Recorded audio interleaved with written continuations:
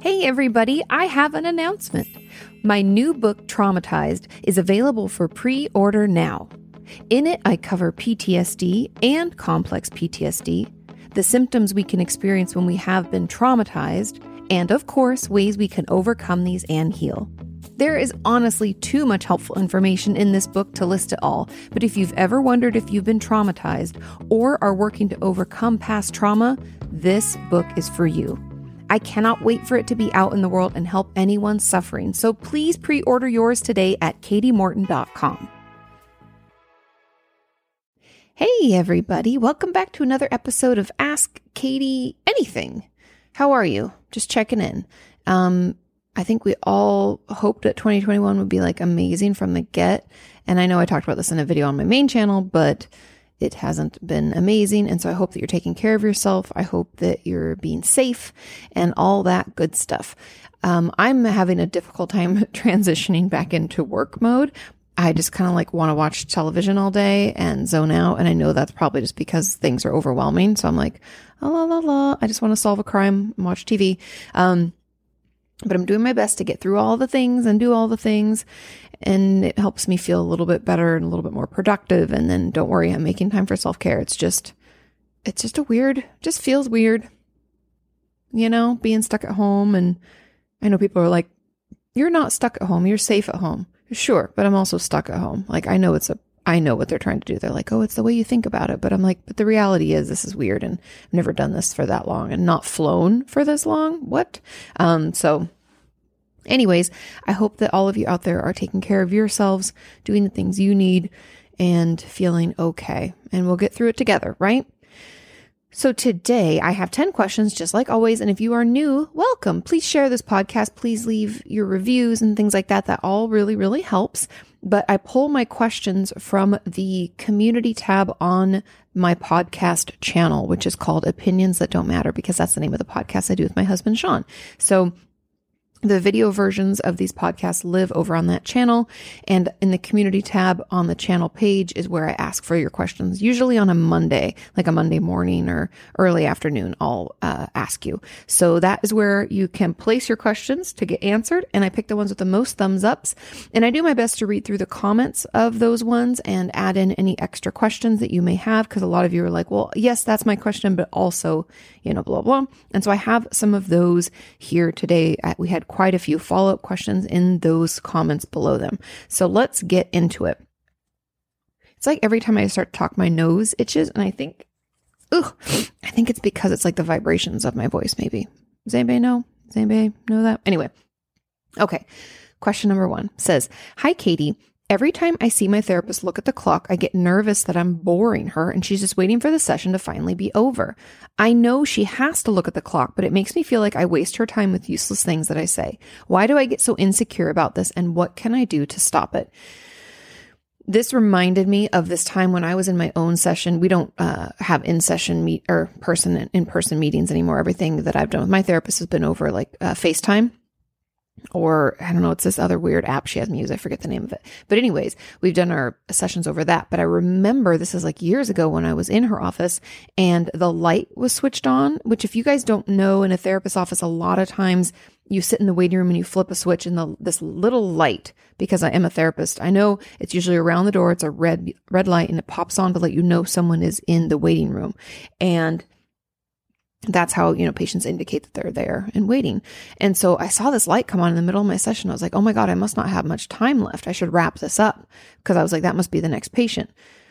No, I tried to wrap it up. She kept talking. It was very weird. And then I just felt very distracted. It turns out the mailman had left a package for her, because I'd mentioned it towards the end. I was like, I noticed your light is on. She's like, oh, the mailman does that. And I was like, oh my God, I should have said that earlier, because it's been fucking me up all session. So anyways, that just reminded me of this. And the truth about it is, let your therapist know. That's the first thing. And you can say it just like you said it to me. I know that you have to look at the clock, but I just struggle. I feel like then I'm wasting your time or something.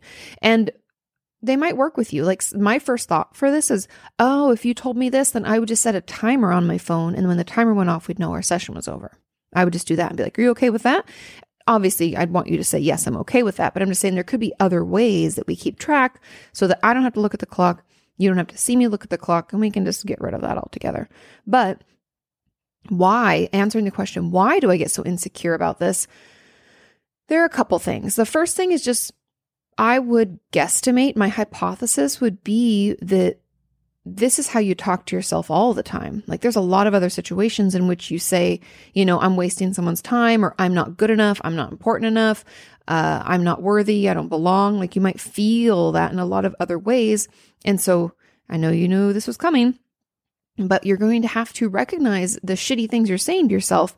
And I want you to argue back with some healthy bridge statements. Like, it's possible that my therapist is just making sure we don't run overtime so that her whole day isn't messed up and it actually doesn't have anything to do with what I'm saying. Or it's possible that what I'm saying isn't completely useless. She's just making sure that she's on point and isn't going to forget to give me the homework that she just, wants to give me, or whatever. There's a million things that it's possible, or maybe, or I could be interpreting this wrong. There's a lot of different things that you can say. That's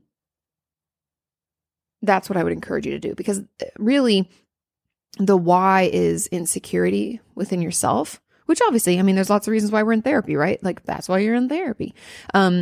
But we're going to have to challenge that with some more balanced thinking. Again, it doesn't have to be just completely positive. That's why I said bridge statements, those statements that kind of, pull us from a negativity or shit talking island and move us into a happier, more healthy place.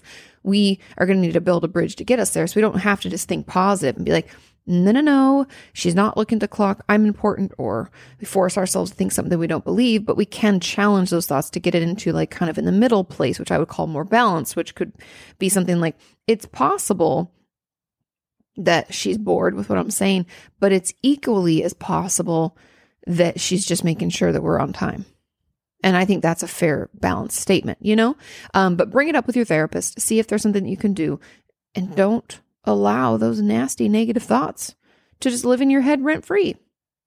Pay attention to them, take note of them, and try to move them into a more balanced and reasonable place. And you can also check your facts. That's another tool before I wrap this one up to get you to come up with a bridge statement or maybe challenge some of those thoughts. It can help if we just check our facts. Like, do you have any facts to support that what you're saying is useless? Has she ever told you that you've wasted her time? Probably not. And if she did, she's a terrible therapist. But if you don't have any evidence to support that, then we're going to have to let that go and see what the evidence actually points us toward. Okay? But keep me posted. And I hope that helps. And I only mentioned my own story just to let you know that it's very normal for us to get distracted and to think, I was like, oh shit, I'm running behind. I'm a little, I didn't feel like I'd been in there that long. And as a therapist, I almost have like a 50-minute internal clock where I kind of know it's been about an hour, but I didn't. And I was like, oh, but that wasn't it at all. And I should have said something earlier. Okay. Moving on to question number 2. It says, hello, Katie. Hope you're taking care of yourself. I'm doing my best. Thank you. As someone who has always had suicidal ideation and just a general feeling of not wanting to exist, how do you talk honestly and openly about it with a therapist without being put in a facility or put on suicide watch? And there's a bunch of follow-up questions to this that came from the comments. So I want to address this first component first, because this is really the meat of the question. Now, the best way... first of all, I want to preface this by saying that I do recognize that over the years, as I've been in different, peer groups, I guess, we call it, one of them's a journal club, one's peer supervision, we call it. And these different groups that I've been a part of are all different mental health professionals, from psychiatrists to psychologists. I think I've told you guys about this in the past. But each month we get together for about an hour and we talk about difficult cases or new research that we've found and ask people's feedback. And, it's just a time for us all to get some perspective, right? So, and some support. I know based on those conversations that I am more understanding of suicidal ideation than other people in my field.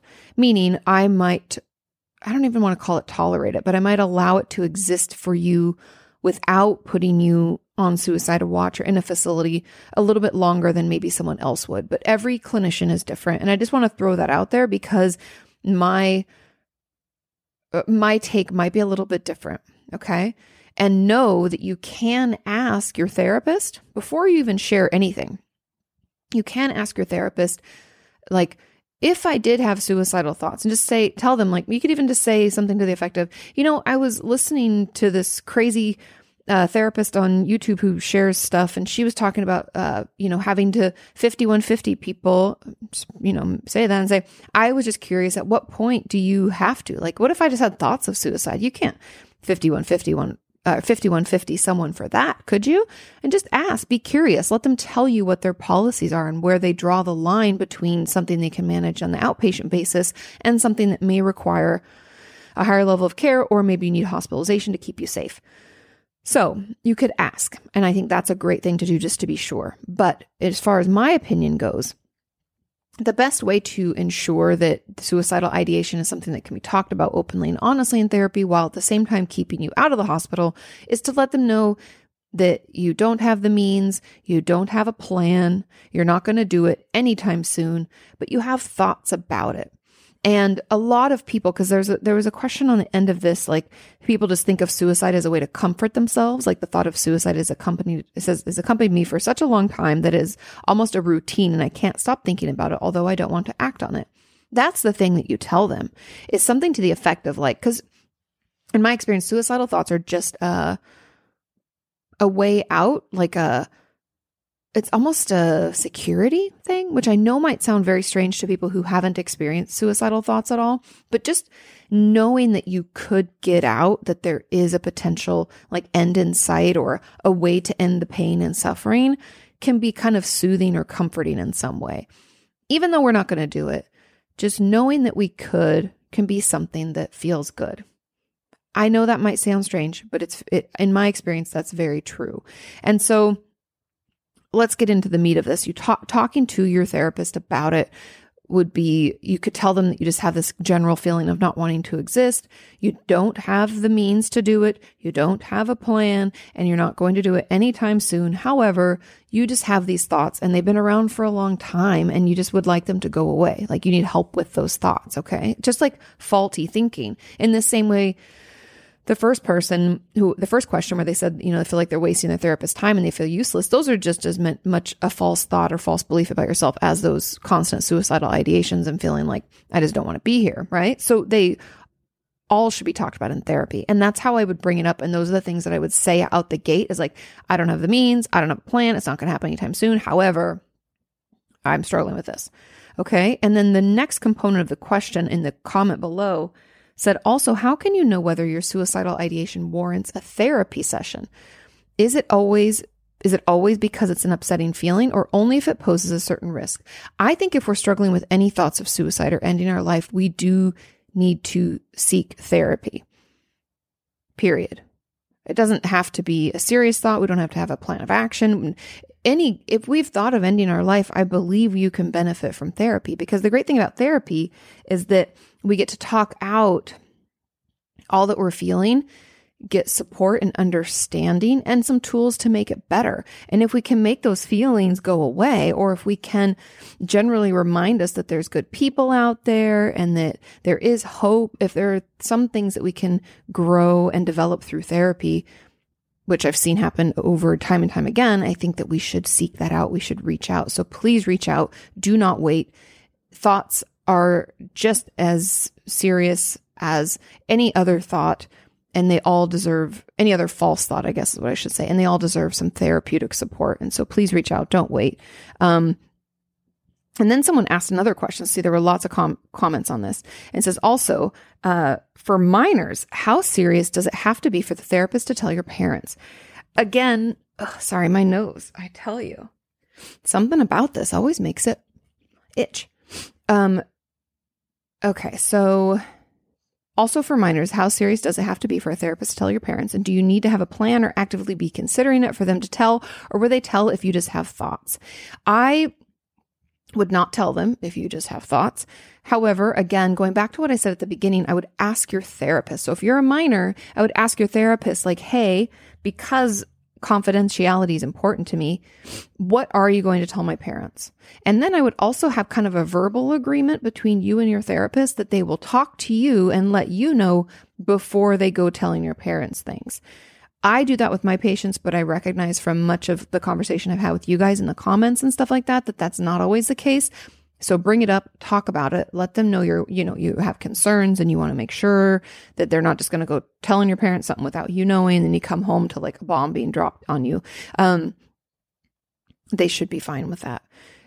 I would only tell parents if there was something they need to look out for. Like, for instance, my levels of safety and security when it comes to my patients who are struggling with these types of thoughts is to first assess if there's the means, if the threat is imminent, if they have a plan, all that stuff. If the answer, let's say, is somewhat yes, there's no maybe threat that's imminent, but they have the means, then I would talk to them and create a safety plan between us and say, I would like you to sign this. And it's usually like, I promise to not harm myself until I contact and get a hold of Katie, right? Something like that. And then I would, if that wasn't working, if it was still a struggle and I saw them, usually increase sessions to maybe twice a week, but then I might text in between sessions. I'm going to do these text check-ins. If I don't hear from you in 24 hours, once, or, maybe 3 hours or whatever it is, when I call or text you, I am going to call your home, like your parents' home, and there are different things, different steps and levels that we would go to. And then if I still don't hear from you, if I tried the home and nobody picks up, I'm going to have to call your parents. There would be these different levels, and they're different for every person depending on living situation and age and all of that. But that's kind of how it works. And so ask your therapist about that. Ask, what are the reasons that you would tell my parents something? And could you please let me know if you're going to tell them something, because I'd rather know ahead of time. And that's fair. And also, you are the patient. You hold the confidentiality, even though you're a minor. A therapist can't just go about sharing whatever they want with anyone when you're a minor. That's not really how it works. There are still, even though there aren't as many legal things holding us like from sharing, there are a lot of ethical principles and ethical things that hold us accountable, if that makes sense. Okay, so that is that, telling your parents. And then I talked about the comfort and the routine of it. I think that's it. If you are out there and you are struggling with any kind of suicidal thoughts, that's what the person means by suicidal ideation. It's when you just have thoughts about it. Please reach out for help. You're not alone. There are some resources and tools, thought stopping techniques, other different therapeutic resources that can assist you in finding some glimmer of hope again and snuffing out those thoughts. So please reach out, please speak up. It does get better. Okay.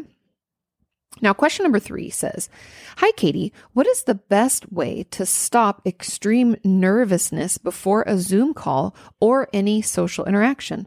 I always think that the worst can happen, and I try to expose myself to these situations, but still feel the same. I thought this was a great question.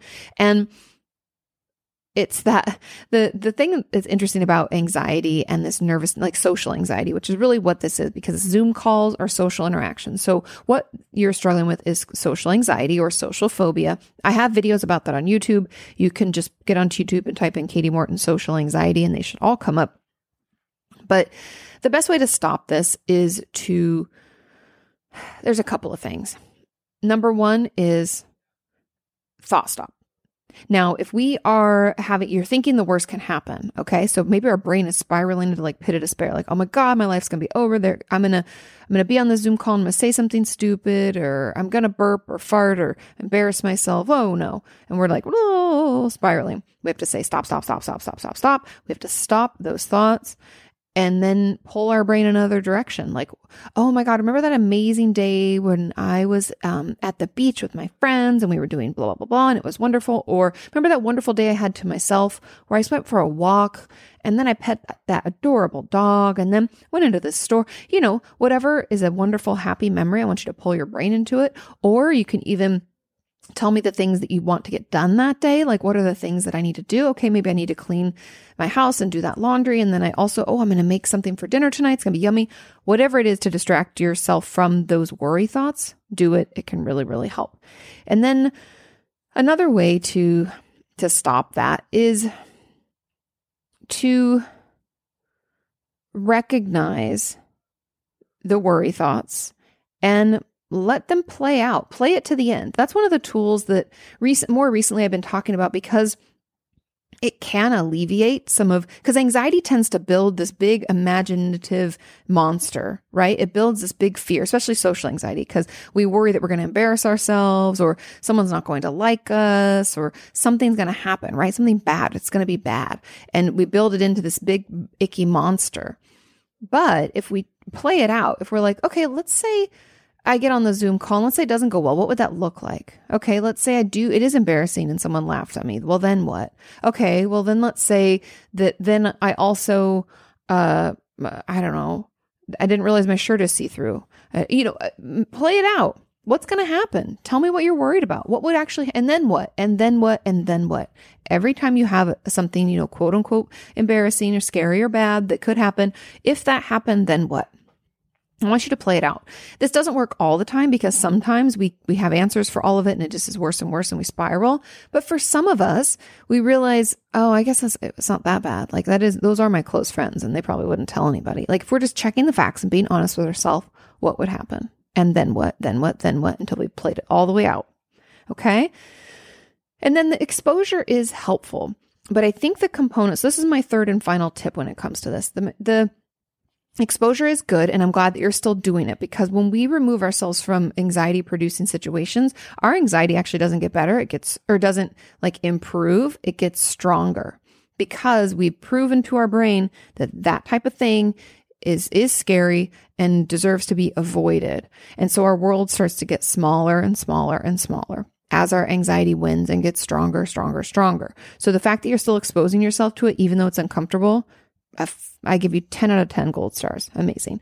So keep doing that. However, I think the component that we're missing is the soothing component. So as we expose ourselves to something that's triggering, it overwhelms our system and we start to get more and more anxious. And we can, if you struggle with panic attacks, it could pull us into a panic attack. It may just make us super uncomfortable. We get really sweaty.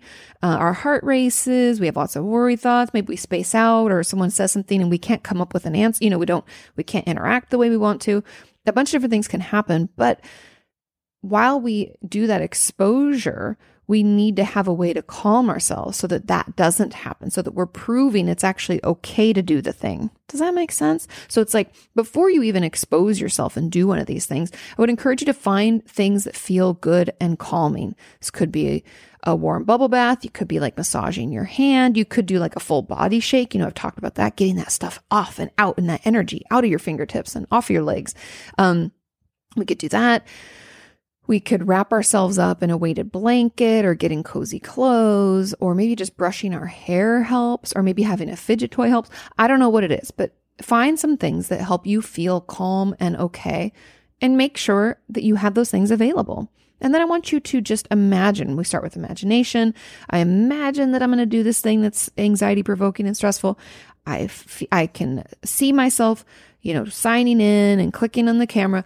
Imagine yourself doing it and then calm yourself down. Imagine you're doing more of it and then calm yourself down. And I want you to do this little by little until we actually do it and use the tools in the moment with people.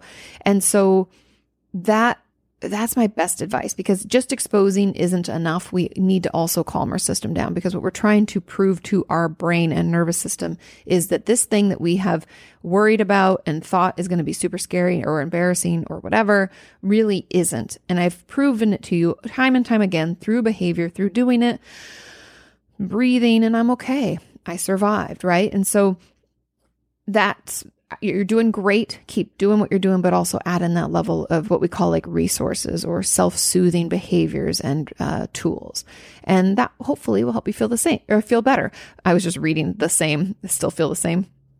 At the end of the question, what I wanted to say also is, if you're looking for coping skills or you're looking for ways to manage, I have a video. You can just get on YouTube and put in Katie Morton 25 coping skills and it should pop up. And there are tons and tons of others. If you don't like the ones I mentioned in the video, the comments are filled with them as well. So I hope that helps. Cool. Okay. Moving on to question number 4. It says, hey, Katie, happy Thursday. Happy Thursday. Has any of your clients ever had a panic attack during a session? And if so, what did you do about it in the moment? Yes, I've had patients dissociate, have panic attacks, all sorts of things. What you do, and as you get to know your patients more, I don't know. The thing is, it's tricky, is most of the patients that I'm like, yep, that happened, I've been working with them for a while, like at least 6 months, let's say. And so I knew them well enough to know when something wasn't quite right. If it was like a first session or second session, I may miss it. And I'm just putting that out there so that if any of you are new in therapy, you're like, well, they didn't even notice that I was dissociating. They may just not know you well enough yet, because as I get kind of a baseline for my patients of like how much eye contact they make, how much fidgeting they normally do, how do they usually, like how communicative are they? All of that stuff is kind of important. And then I'll notice if things have changed, like if they can't make eye contact, if they space out, like that's what dissociation usually does, is we kind of space. Or they struggle to even look at me, even if they can move their eyes around, they like avoid my area where I am in the room. And so anyways, I say all of that to say that we kind of recognize the baseline. And once we've had that, then we'll notice if something has changed or if something is different. And so a therapist then usually will notice right away as it builds up. I won't say that I've always noticed it before it's happening, but I'll notice when it's getting really, like, I can feel it. And usually I do some grounding techniques and some mantras I'll say with them, or some guided, like, it's not necessarily guided meditation, but it's guided self-soothing, I guess, which you could call meditation. But it'd be something to the effect of, I'd start off by saying, okay, let's say my patient's name is Sarah. I'd say like, Sarah, I'm noticing some anxiety. I'm noticing some build. Are you feeling that? And sometimes people will be able to nod. Sometimes they're already gone, right? We could be like already spacing out, maybe already dissociating because it's so overwhelming. I noticed that. Can you count your colors? Can you see colors? If they're still not verbal, I might say, okay, listen to my voice as we work our way through our body. I'll do some like progressive relaxation, or I'll just talk them through my own grounding technique. So I'll say like, I can feel my sweater on my shoulders, or I can feel my bracelet on my wrist, or I feel my bottom and back against a chair. Do you feel that on your side? Just feel it. I can feel the weight, and I'll go through things. Or, sometimes I also, I can ask a patient, this depends on the patient, but sometimes I'll say, would you like me to come sit over there with you?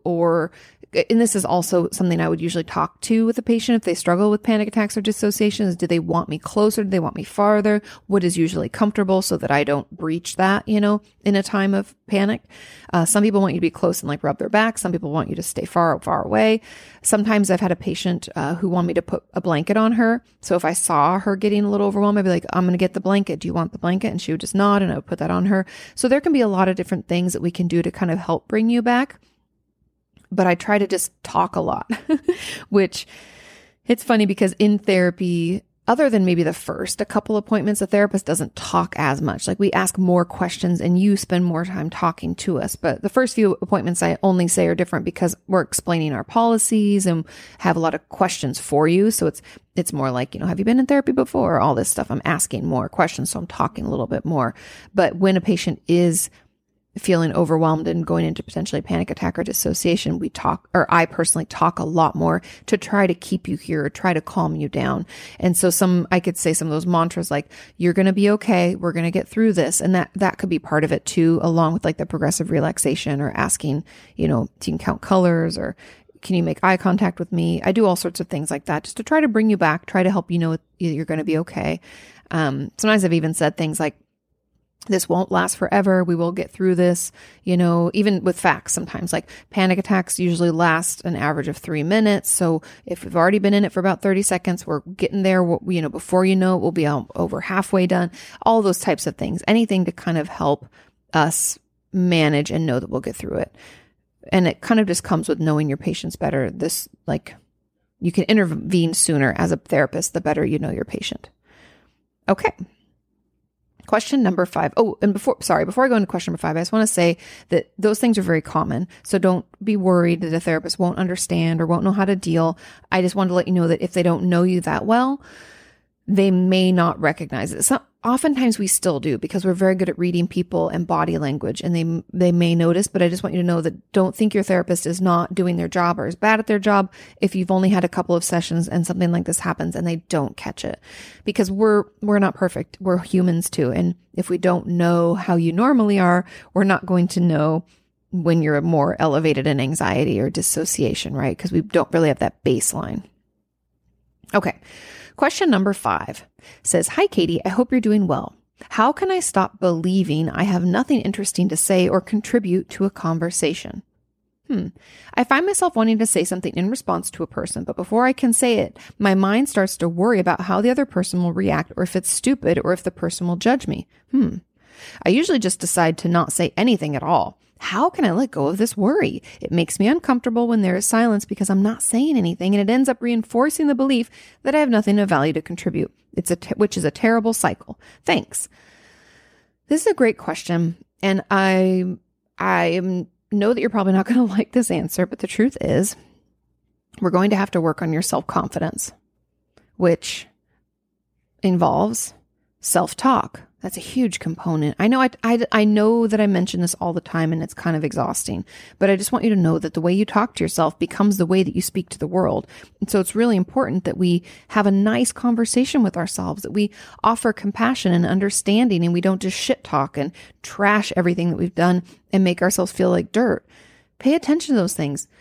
Use those bridge statements. Try to come into more balanced thought patterns versus just, "I'm terrible. I have nothing to good to contribute. I'm so stupid. No one likes me." Whatever you've told yourself, I want you to challenge those thoughts. Bring it into a more neutral, balanced area. Okay, that's one. Then second, in dialectical behavior therapy, or DBT, we talk a lot about building mastery, which is essentially just getting good at something. And that helps build confidence, and it helps build resilience as a result. And so if we can spend some time getting good at one thing, hopefully that will help you feel a little bit better and stop second guessing yourself so much in conversation. So this could be anything from, maybe we start writing a little bit. Maybe we're good at that. Maybe we start reading books out loud. Maybe we're really good at that. Maybe we start just having, short conversations with close people, so that we know we can, it's like our mom or someone, a really good friend, sister, brother, someone you talk to a lot. Maybe it's a roommate, so that we can kind of build that up and start to feel a little better. Maybe it's guitar, maybe it's singing. I don't care what it is. I want you to try to work on something and get good at it so you start to feel better about yourself. And then another thing that I want you to do is, when we talk about building self-confidence, I had a video not too long ago that went out that was, I mentioned the importance of like putting good out into the world and being positive about other people. And that does rub off on us, and that can help build confidence. But when it comes to this particular question, I think I would use that in a new way, where when you think back to the last conversation where you're like, I just feel stupid and there was silence and I'm not saying anything, and I want you to think back to that. And I want you to think about the other people, and I want you to consider your thoughts about them. Like, were you judging everything that they said? Did you think that they were stupid or had nothing important to contribute? What were your thoughts? Because chances are you didn't even think about them at all. And then what does that tell us? That they probably weren't thinking about you at all, and they weren't judging what you said or didn't say. Just consider their perspective. And then also, I think, be patient as you try this. It's hard. We're breaking a pattern. It's going to be uncomfortable. You're going to say some things, and then your anxiety is going to want to take it and turn it into like a wound, or not really a wound, but it's going to want to hurt you with it, where it's like, you said stupid things. You waited for them to talk too long, and then it got awkward and the conversation spiral. You're going to try to shit talk yourself. And then we're going to go back to the self-talk, and we're going to say, you know what? I was doing the best I could. I was trying something new, and it's uncomfortable, and that's okay. I can sit in the discomfort. Just trying something new, right? So those are just some of the ways to get that going. It's very common. Reminded me of, guys reminded me of myself a lot in these questions. But I remember I went to, so back in the day, if you guys don't know, it was back in I don't even know. We started the channel in 2011, maybe 2013. 2014, I had thought for a while that I would like to create an app, like a mental health app that had some tools and resources, and a little, light that went like this to help you breathe, do 4x4 breathing. I wanted to create all this shit, but you know me, I don't know technology. I can't create an app. That's not going to work. And so I went to this breakfast event at this local VC venture capital, like a funding place, to meet some people. And my friend before I went, who's in that world, was like, talk to as many people as you can and just wait patiently and have conversations with all these people and blah, blah, blah, blah, blah, blah, blah.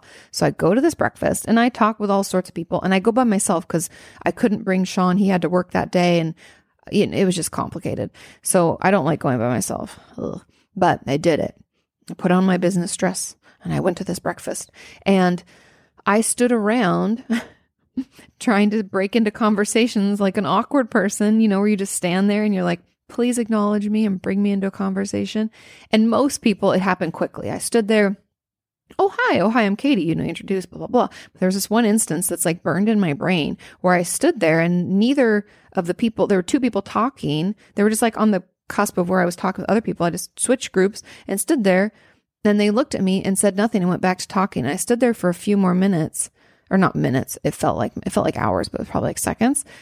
And then I tried to introduce myself and they were really rude and then walked away. And I was like, oh, I guess I must have made them uncomfortable. Oh, and I had this whole thought process about it, about what that said about me and that I'm socially awkward and I don't know how to talk to people. And I recognized it for what it was.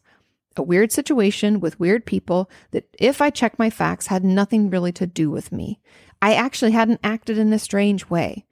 I had done what I had done already that whole morning and had no issue. I had talked to a lot of other people and it was perfectly fine. Something was going on. And I just want you to, I only tell that story because so often we think it's about us and we think people are going to judge us and we think that we made a stupid comment or said a stupid thing. And it actually has nothing to do with us. And that person's just mad because their roommate yelled at them on the way out the door, or their kid threw up in the car on the way to school and they had to clean. There's so many other things going on in other people's lives that we cannot account for because we don't know them. And just considering that always helps keep things in perspective for me and stop me from spiraling, because if I check my facts and if you check your facts, the truth is we don't have all the facts. And most of how people interact with the world has nothing to do with this one interaction. It has a lot to do with the 99.9% of stuff that happened before we saw them. So just keep that in mind. I know it's tricky, but hopefully at least that reminds you, A, you're not alone, and B, it doesn't have anything to do with you. So put it out there. You've got things to say. People want to hear you. We have to start talking to ourselves that way. Cool. Okay. Question number 6. How do I stop placing judgment on going through my own stuff while in school to become a therapist?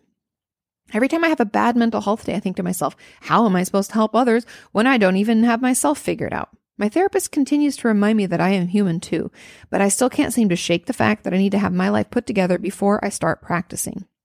Is this because of some kind of ideal that I have that therapists are perfect? Maybe. Maybe it's an internalized wish that my therapist has it all together. I don't know. What do you think? Thanks for your podcast. I truly believe it's teaching me so much about the field of mental health counseling. I'm so glad. This is a great question. And the truth about it, and I want to reframe this for you, is we all go through our own stuff. Therapists are human. And even if you had all your shit together and all your stuff figured out before you started practicing, life still happens. When we start practicing, we don't just like enter this little bubble where we're like, I am so perfect. I have all the right things to say. I don't have any bad relationships. I don't have any toxic traits.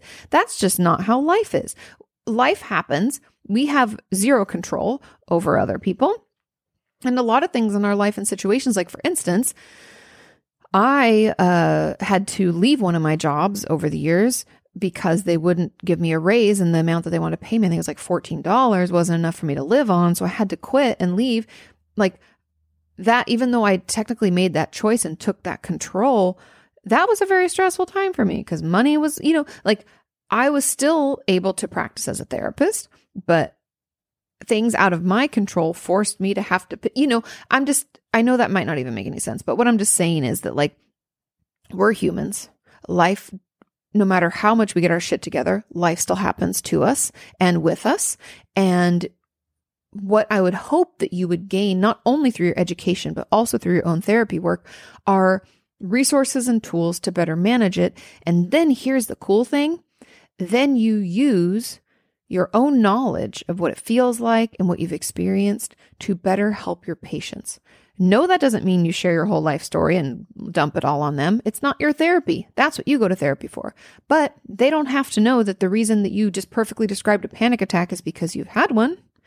They don't have to know that the reason that you've talked about that narcissistic parent so much is because you have one in your family.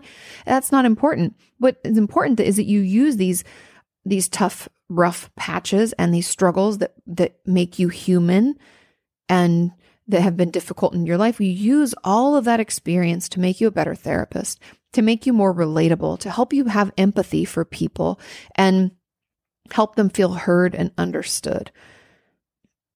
That's being a great therapist, because being a good therapist is, oh, I understand, different forms of therapy and I stay on track with my patients and I have healthy boundaries. All that makes you a good therapist. What makes you a great therapist is when you can help them feel heard and understood, and you can hold all of that for them in a space that just is filled with empathy. And then comes the resources, right? It's like we're moving from just applying the books and what we learned in school. Instead, we're utilizing human experience and human interaction. And that's what makes therapy magical. And that's what makes you into a great therapist. And so I would reframe this and say, I'm going through my own shit and I'm human too. And this helps me become a great therapist because now I can have more empathy for my patients when they have bad mental health days, or when they go through these struggles, or when they're having a difficult time figuring out why they do the thing that they do. All of this is important. Also recognizing what it's like for your therapist to tell you about it and to offer assistance to you and tools. Like, how are you receiving that? And does that teach you a little bit about how you'd like to offer it to your patients? Being in therapy makes you a better therapist than not being in therapy. And going through your own shit, as long as it's managed. So there are some boundaries I want to put around this, where it's like, if, let's say, we're struggling with drug addiction, so much so that we don't know if we can show up sober for our patients, then experience does not make you a better therapist. It's actually impairing you. So if your struggles are impairing your ability to function so much so that you truly cannot show up 100% for your patients, then I may take a break from that, from actually going to school and trying to become a therapist, so that you can get that shit together and managed before. But other than that, we all have ups and downs. We all have stressful lives. And I try to take that as just yet another therapy book that I need to acknowledge and reference so that I can become better for my patients going forward. And just try to think of it that way, because that's really what it is. And it might also be, you might be a little bit of a perfectionist. I'm just hypothesizing here, but nobody has all their shit together, FYI. A lot of us are just better at pretending. Okay. Question number 7 says, "Hey, Katie, what are your thoughts on adults seeking therapy who were suicidal as children? Not self-harming necessarily, just wanting to no longer be alive. It feels like such an impressionable age to be feeling such deep feelings of hopelessness, and wondered what your perspective was on trying to deal with that as an adult." And I had 2 questions that were asked in the comments below this on top of it. So the truth about this is, my thoughts are, I wish someone had got you into therapy earlier, but it's never too late. And I think the truth about the suicidal thoughts is that it's probably a habit now. It's a go-to resource for soothing, for comfort. Like I talked about, I think it was like question number 2, is that if we're trying to soothe with that, and that's what we've done since we were a child, we've never learned better, healthier ways to cope. So it's like breaking a habit or breaking a pattern and trying something new. And I think that it's totally doable and totally, it's totally something you can overcome and work through. And I'm trying to think of what other thoughts? So, and I think that I'm sorry that you had such deep hopelessness, as a kid, so much so that you wish to not be there. But I think there is something important to recognize about it. And this was kind of lean into like the treatment of this, but I think there is something important to recognize about child us, because we all have an inner child, whether you want to admit it or not. It doesn't matter if we've had trauma or abuse in our past. We all have an inner child. I have an inner child. You have an inner child. And so often our child is just scared. They're scared because as children, we don't have as much power. We don't have as many resources. Potentially, we feel like we have none of either of those things. We're dependent on other people to help keep us safe and keep us fed and, get our basic needs met. And we often don't hug or console that child and just talk to it. Sometimes it's okay to kind of talk like a child out loud. Even if you're an adult, you talk like a child. Talk through that child. Like that child might say, I don't wanna. This is stupid. I feel mad. Or the child might cry and feel very vulnerable and scared. And then you can write this in letters if talking makes you feel a little crazy. But when you write it in letters, then write from adult you back to that child. Once that child has had a voice and can talk to adult you, like, where were you? Our mom's the worst. And why didn't this happen? Or why did you do this? Or, that one time we got that ticket from that police officer, because it doesn't always have to be trauma related. I was scared and I thought something bad had happened. Whatever it is, I don't know. But we need to get better at keeping in touch with that child of us and being playful and also being the adult and coming to that conversation and telling the child that we are strong now, reminding ourselves, I am an adult. I can protect myself. I can take care of myself, and things can and will get better. And I get to decide that, right? There's something really empowering and like healing about that. And I know it's hard, but I think that inner child work, that's why I said this will get into the treatment of it, is doing some of that inner child work, even just writing letters back and forth from child you who just didn't want to be there to adult you and back and forth can be really, really helpful and really healing. But one of the comments below this question was also, Katie, do you have any advice for unlearning thought patterns that you may have learned as a child from being suicidal at such a young age? Yes. Honestly, thought patterns are it's just like thoughts are just thoughts. Thoughts are not facts. And these patterns are things that can be broken, but we have to try something different. And what it really means is we just have to mentally fight it and mentally move it little by little into a healthier place. So when we think, I don't even want to be here, I should just end it, or whatever those kinds of passive or maybe more aggressive thoughts are, we have to recognize them and call them out. Sometimes it can help to call them out and be like, these are those old patterns I don't want. I don't want you. You're not helpful. What is helpful? You know what's helpful? It's helpful for me instead to think today was kind of a bad day and I feel mad. And here's why I feel that way. And we try to vent it, because the reason that we go to this, like, I just want to end it, or these passive thoughts that kind of feel comfortable and like soothing in some way, right? We go there because that's the only way we know how to express what we feel and to cope. And so we have to do something different that gives us that same release. Does that make sense? And so that's why those coping skills are really important. And that's why it could be really helpful to talk to yourself like that and be like, okay, well, no, today I'm actually just really sad. And here's why I'm sad, is this is what happened. We have to get better at like expressing what we're feeling each and every day and what we're going through, and acknowledging the good or bad feelings we have and why that's leading us to think this way. And once we've done that, I really think we'll break out of that pattern. But I know it's tedious. I know it takes time, but be patient with yourself, because it does get easier as you do it. And maybe your goal would be to do one a day. And, you can take weekends off or something. But I think that will really, really help. And then the final part of this question in the comments said, yes, exclamation point. What has to happen to make a child suicidal? Is it always because of the parents? I know parents get a bad rep, and some of them, well, I would hope all parents do the best they can, but the best that some parents can do is just frankly shitty and not good at all. So I think in order for a child to feel suicidal, it isn't always because of the parents. It could be bullying at school, and the parents are doing their best to try to navigate that. And like, trust me, you guys, I can't even tell you, I don't see a lot of children, but I've seen a few, and every time I see a child that is under 18 that is still in school, I haven't seen any of this in college as much, but in middle school and in high school, sweet Jesus, there's always bullying. And it's always a fight to try to figure out how to navigate that. Because I go to the school and I advocate and I say, and shit doesn't get done. And people are like, oh, just tell him to ignore them. And I'm like, he's been doing that for 2 years. I just get really frustrated. And I'm like, your response isn't adequate. But anyway, So it's not always the parents. I'm just offering up bullying as another example. And it could be a lot of different things.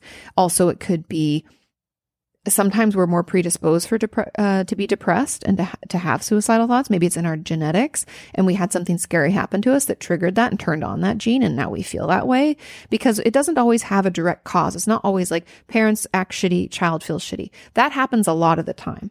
I'm not, hopefully you don't think that I'm invalidating that. I'm just giving you other options. So there could be, I think there could be a lot of different reasons. So no, it's not always because of the parents, but what has to happen to make a child feel suicidal? I think, if you guys can correct me in the comments, but I believe that anybody, any human considers suicide when things feel hopeless and there's this sense of out of control without any tools or ways to stop, right? To stop it. So it's like that hopelessness kind of rolls in with helplessness and they have a really unhealthy, horrible experience of a party, if that makes sense. It's like they take over our brain. They shut out any of the light, any of the good, and they allow us only to see bad. It's a very, it's a very dark place to be in, a dark way to feel.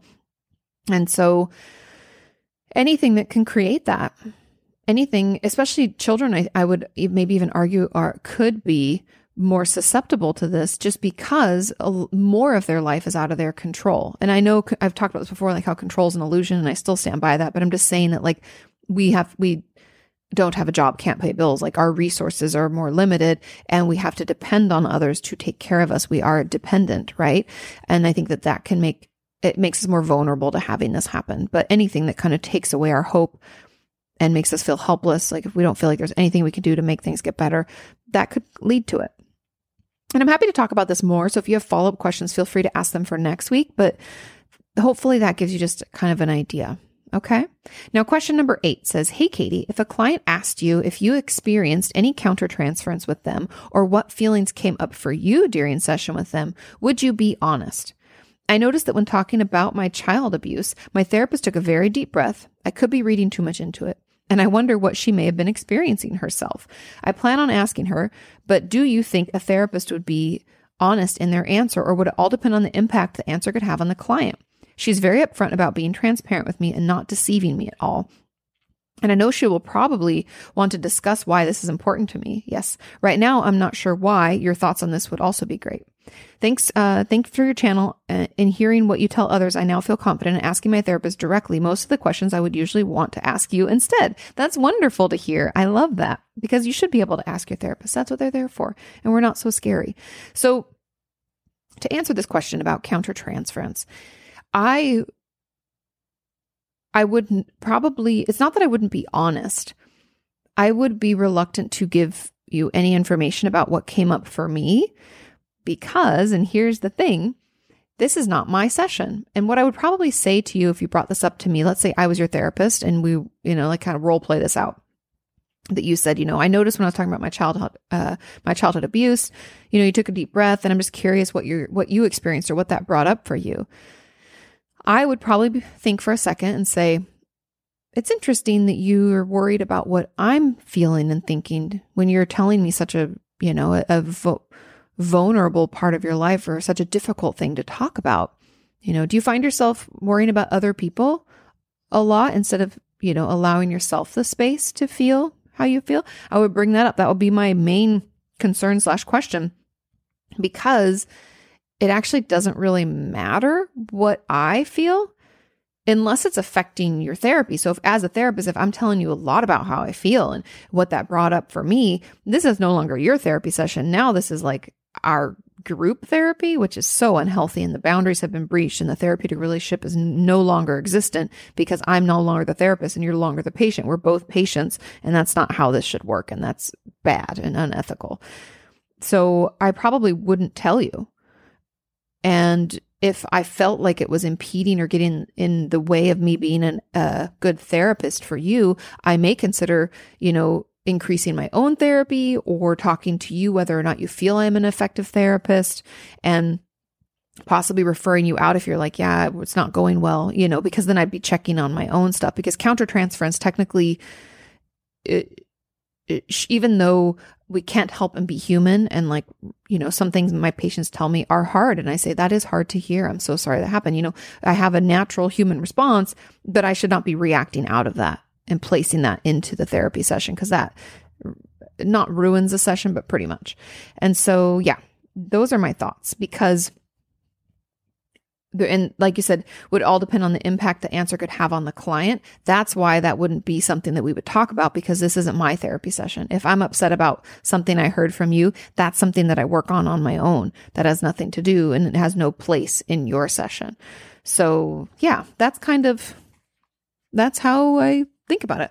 But I don't think it's wrong for you to bring this up with your therapist. And I would probably put money on the fact that she will ask like why that's important to you. And do you find yourself putting other people's feelings and thoughts and reactions ahead of your own? But maybe not. I don't know. But those are my thoughts. And also, I just want to throw in that it is very normal to consider what your therapist is thinking and feeling, because it's a very strange thing, the therapeutic relationship, right? It's a weird thing to do where you go in to a situation with someone else and you don't really ask them how they're doing. You don't really know anything about them, and they know more about you than anybody else in your life. That's very strange. And so it's normal for us to want to like glean from them other things or know more about them. But just trust me when I tell you that the less you know, actually the better the therapy will be for you, because it helps keep it about you and give you the space to say what you feel and think without worrying about judgment or knowing that they probably won't agree or any of that stuff. Cool? Cool. Okay, question number 9 says, "Hi, Katie. I hope you're doing wonderful. My question for you has to do with journaling." Ooh, I love it. "When you read a client's journal, do you feel like you're invading their privacy, or do you think it's fun to get all the insider information? Also, is it important for clients to share their journal with you? I journal a lot, and I think a lot of it is probably really unimportant, but I would be curious to see what someone would think if they read it. I am not in therapy because it's a very scary step, but one day, if I can get enough courage, I would. You got this. I know you can. Reach out. We're not that scary. I promise." When I don't really read my clients' journals, just FYI. I've never asked them to just like I guess they've left it with me, because some of my patients don't like loose leaf in a binder. So they want like an actual journal that's like, like a moleskin, like sealed up. So I have had a few patients leave that journal with me, but I only read the pages that they have like allowed me to read or told me to read. I don't just go reading through. And also, I don't really read my clients' journals very often. I'll check homework and ask them about the homework and have them read it to me. Like a lot of my patients will bring in their journals with them at every session, and I'll ask about like, okay, so last week, I wanted you to track these few thoughts. Can you tell me what you came up with? And they'll flip through and be like, okay, this is what I did, blah, blah, blah. And so I use that kind of as a way to help and to ensure that they're doing the homework and that things are okay. And if they have trouble sharing something with me and they're like, I just really want you to read this. Like I did have a patient tell me after, this is like a year ago now, but after Christmas vacation, she was like, I wrote a lot of things about my family and it's really hard for me to talk about them. She had a real hang up around like not wanting to make her family look bad, even to me. And so she's like, could you just read these pages? And I was like, sure. Will you, I gave her some Post-it notes and I was like, will you just put a Post note at the beginning of where you want me to read and the end of where you want me to read? And so I read it, before our next session, and then we talked about it. So those are kind of the things that I do, but I don't just read them because I want the journal to always feel like a safe place for my patients. I don't want them to think that I'm going to someday just ask to read. I feel like that is kind of an invasion of privacy, and I want it to be a useful tool. I don't want it to be cleansed of anything that they wouldn't want me to read. Does that make sense? I want it to be a safe place. And so I only ask when it comes to homework, or if they're having a tough time talking about something, I will offer to read it. But I don't know if I've ever explicitly said like, hey, can I read the last few days of your journal? I've never said that. I'll say like, hey, do you have that homework that we talked about last week or 2 weeks ago? How did that go? And sometimes they write it down in their journal, or if I ever have them like even I'm trying to think of anything we do. Everything is, if I needed to see something or wanted to have something, then I've given it to them, like an assessment. I'll take that back after they filled it out. Or if it's a safety plan that we put together, I have them sign it and I keep it in their file. So there isn't really anything that I would need to read in a journal unless they wanted me to. Okay. Question number 10, final question, says, "Hi, Katie. I know you don't do much therapy with teens or people under the age of 18, but I would still like to hear your answer to this question. You say that people have to be willing to get better and want to put in the effort. But what would you do if a parent requested an appointment for a minor and they weren't willing to put in the effort? Like if they don't want to get better, but their parent or guardian wants them to. Thank you for everything you do. You really make the world a better place." Oh, thank you. I'm so glad you feel that way. So this is a great question. And there were some comments about where someone said like, their sister had bulimia and the parents were trying to put them into treatment, but they didn't want to get better. So they just had never gotten better. And I've seen that time and time and time again. And the truth is, I would see the patient for a little bit until I recognized that they didn't want to put in the effort. And sometimes I even had a patient back in the day. If you guys don't know, I worked at, what was it called? The CIFC, the Center for Individual and Family Counseling. It's in North Hollywood in Los Angeles. I worked there. It was one of my first therapy jobs before I went to the Eating Disorder Treatment Center. And great clinic, really great resource. If you're in the Los Angeles area, they offer free and low cost therapy. I think most of my patients paid like $20 or $10 or something. So it's a great resource. Anyways, when I was there, I did also get a lot of court mandated people, which comes with its own kind of tricky situations and stuff. It was like one of them was a child and she was super excited. She was like 9 or 10 years old. She was one of my first patients ever. And I even wrote about her a little bit in my book that will come out this September. But anyway, she's great. And that was court mandated because it was part of like her mom's issues and things that were going on. So that's how I got to see her first. And then I also, had a patient who was part of a gang and had been like in, not prison, but at a camp, they call it. It was like Camp David or something, for, like when you're underage, they don't always put you in like prison. They put you in like these detention centers, they call them. Anyway, so he was in a juvenile detention center, was mandated to see me and had no interest in being there. Now he had to see me for a certain number of sessions. So he just sometimes would sit in silence. It was really uncomfortable. However, that's a different case because he had to come and it was just getting through them and he ended up opening up. And I thought we did as much work as he was going to allow us to do together, which was fine. So if it was just a private patient and the parent brought them in, I would see them. And once I realized that they didn't really want to put in the effort or get better, I would have the parents come in the next session and we would talk about it with the patient there. I'd be honest. I'd talk to the patient ahead of time and let them know what I'm going to say and how, what my thoughts are. And often in those situations, the parents need therapy just as much as their child does because they don't know how to process what's happening and they don't know how to deal with it. And they just want someone else to kind of like fix the problem. And I don't mean that in like a bad way, like, oh, the parents are doing bad things, because they're not. It's more along the lines of helping them understand that you can't just make someone get better. That's not how things work. Even as a therapist, I can't do that. And that's just part of it. And we have to have that want. We have to put in the effort to get better. And if we don't, we won't. And so explaining that to parents and teaching them about it and also helping them understand their own role and encouraging them to get their own therapy would be my goal. And that would be in a session that I would probably have them come in and make an appointment, with the minor and everything as we talked about it so that they could understand. And hopefully they get it. That's really, that's really what I would do, because I would not continue to see that minor if they don't want to come in. Trying to force someone into therapy it's hard enough for people who are motivated to get them to do the work. Can we all be honest? Therapy work is hard work. And so it's really difficult to get anybody to do it. If we don't have any urge or desire to get better, we're not going to do that work. So therapy essentially is a waste of time and money. And as someone who has been in therapy forever and ever and ever, I don't want to like, I'd feel bad taking those parents' money. Like, I'd feel bad having them pay for it. I'd feel bad for making that patient sit with me for an hour every week when they don't want to be here.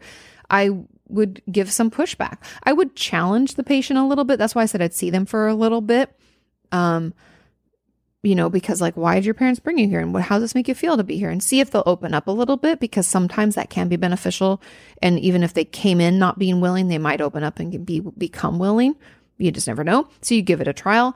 But after that, that's really what I would do, because it's not going to help anyone for them to feel forced. And sometimes even some children are super stubborn. And just because their parents want them to, they refuse. I had one of my close friends, my roommate in college, my freshman year, her parents had gone through a really wicked divorce, and she was like 14 or 13 at the time. And she said, yeah, and they put me in with this stupid therapist and I had to go. And I would just lie. I would just lie to that therapist. And then I would just tell conflicting stories and see if they even paid attention.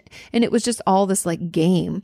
And as a therapist now, it kind of makes me giggle, because I'm like, that's why it sucks when you force kids, because they're not interested and they don't want to. And it's just, it can be a complete waste of time and money. So I would assess for that, talk with the parents, talk with the minor, and we'd make the best decision. But usually if they're not willing, what's it worth? It's not worth anybody's time.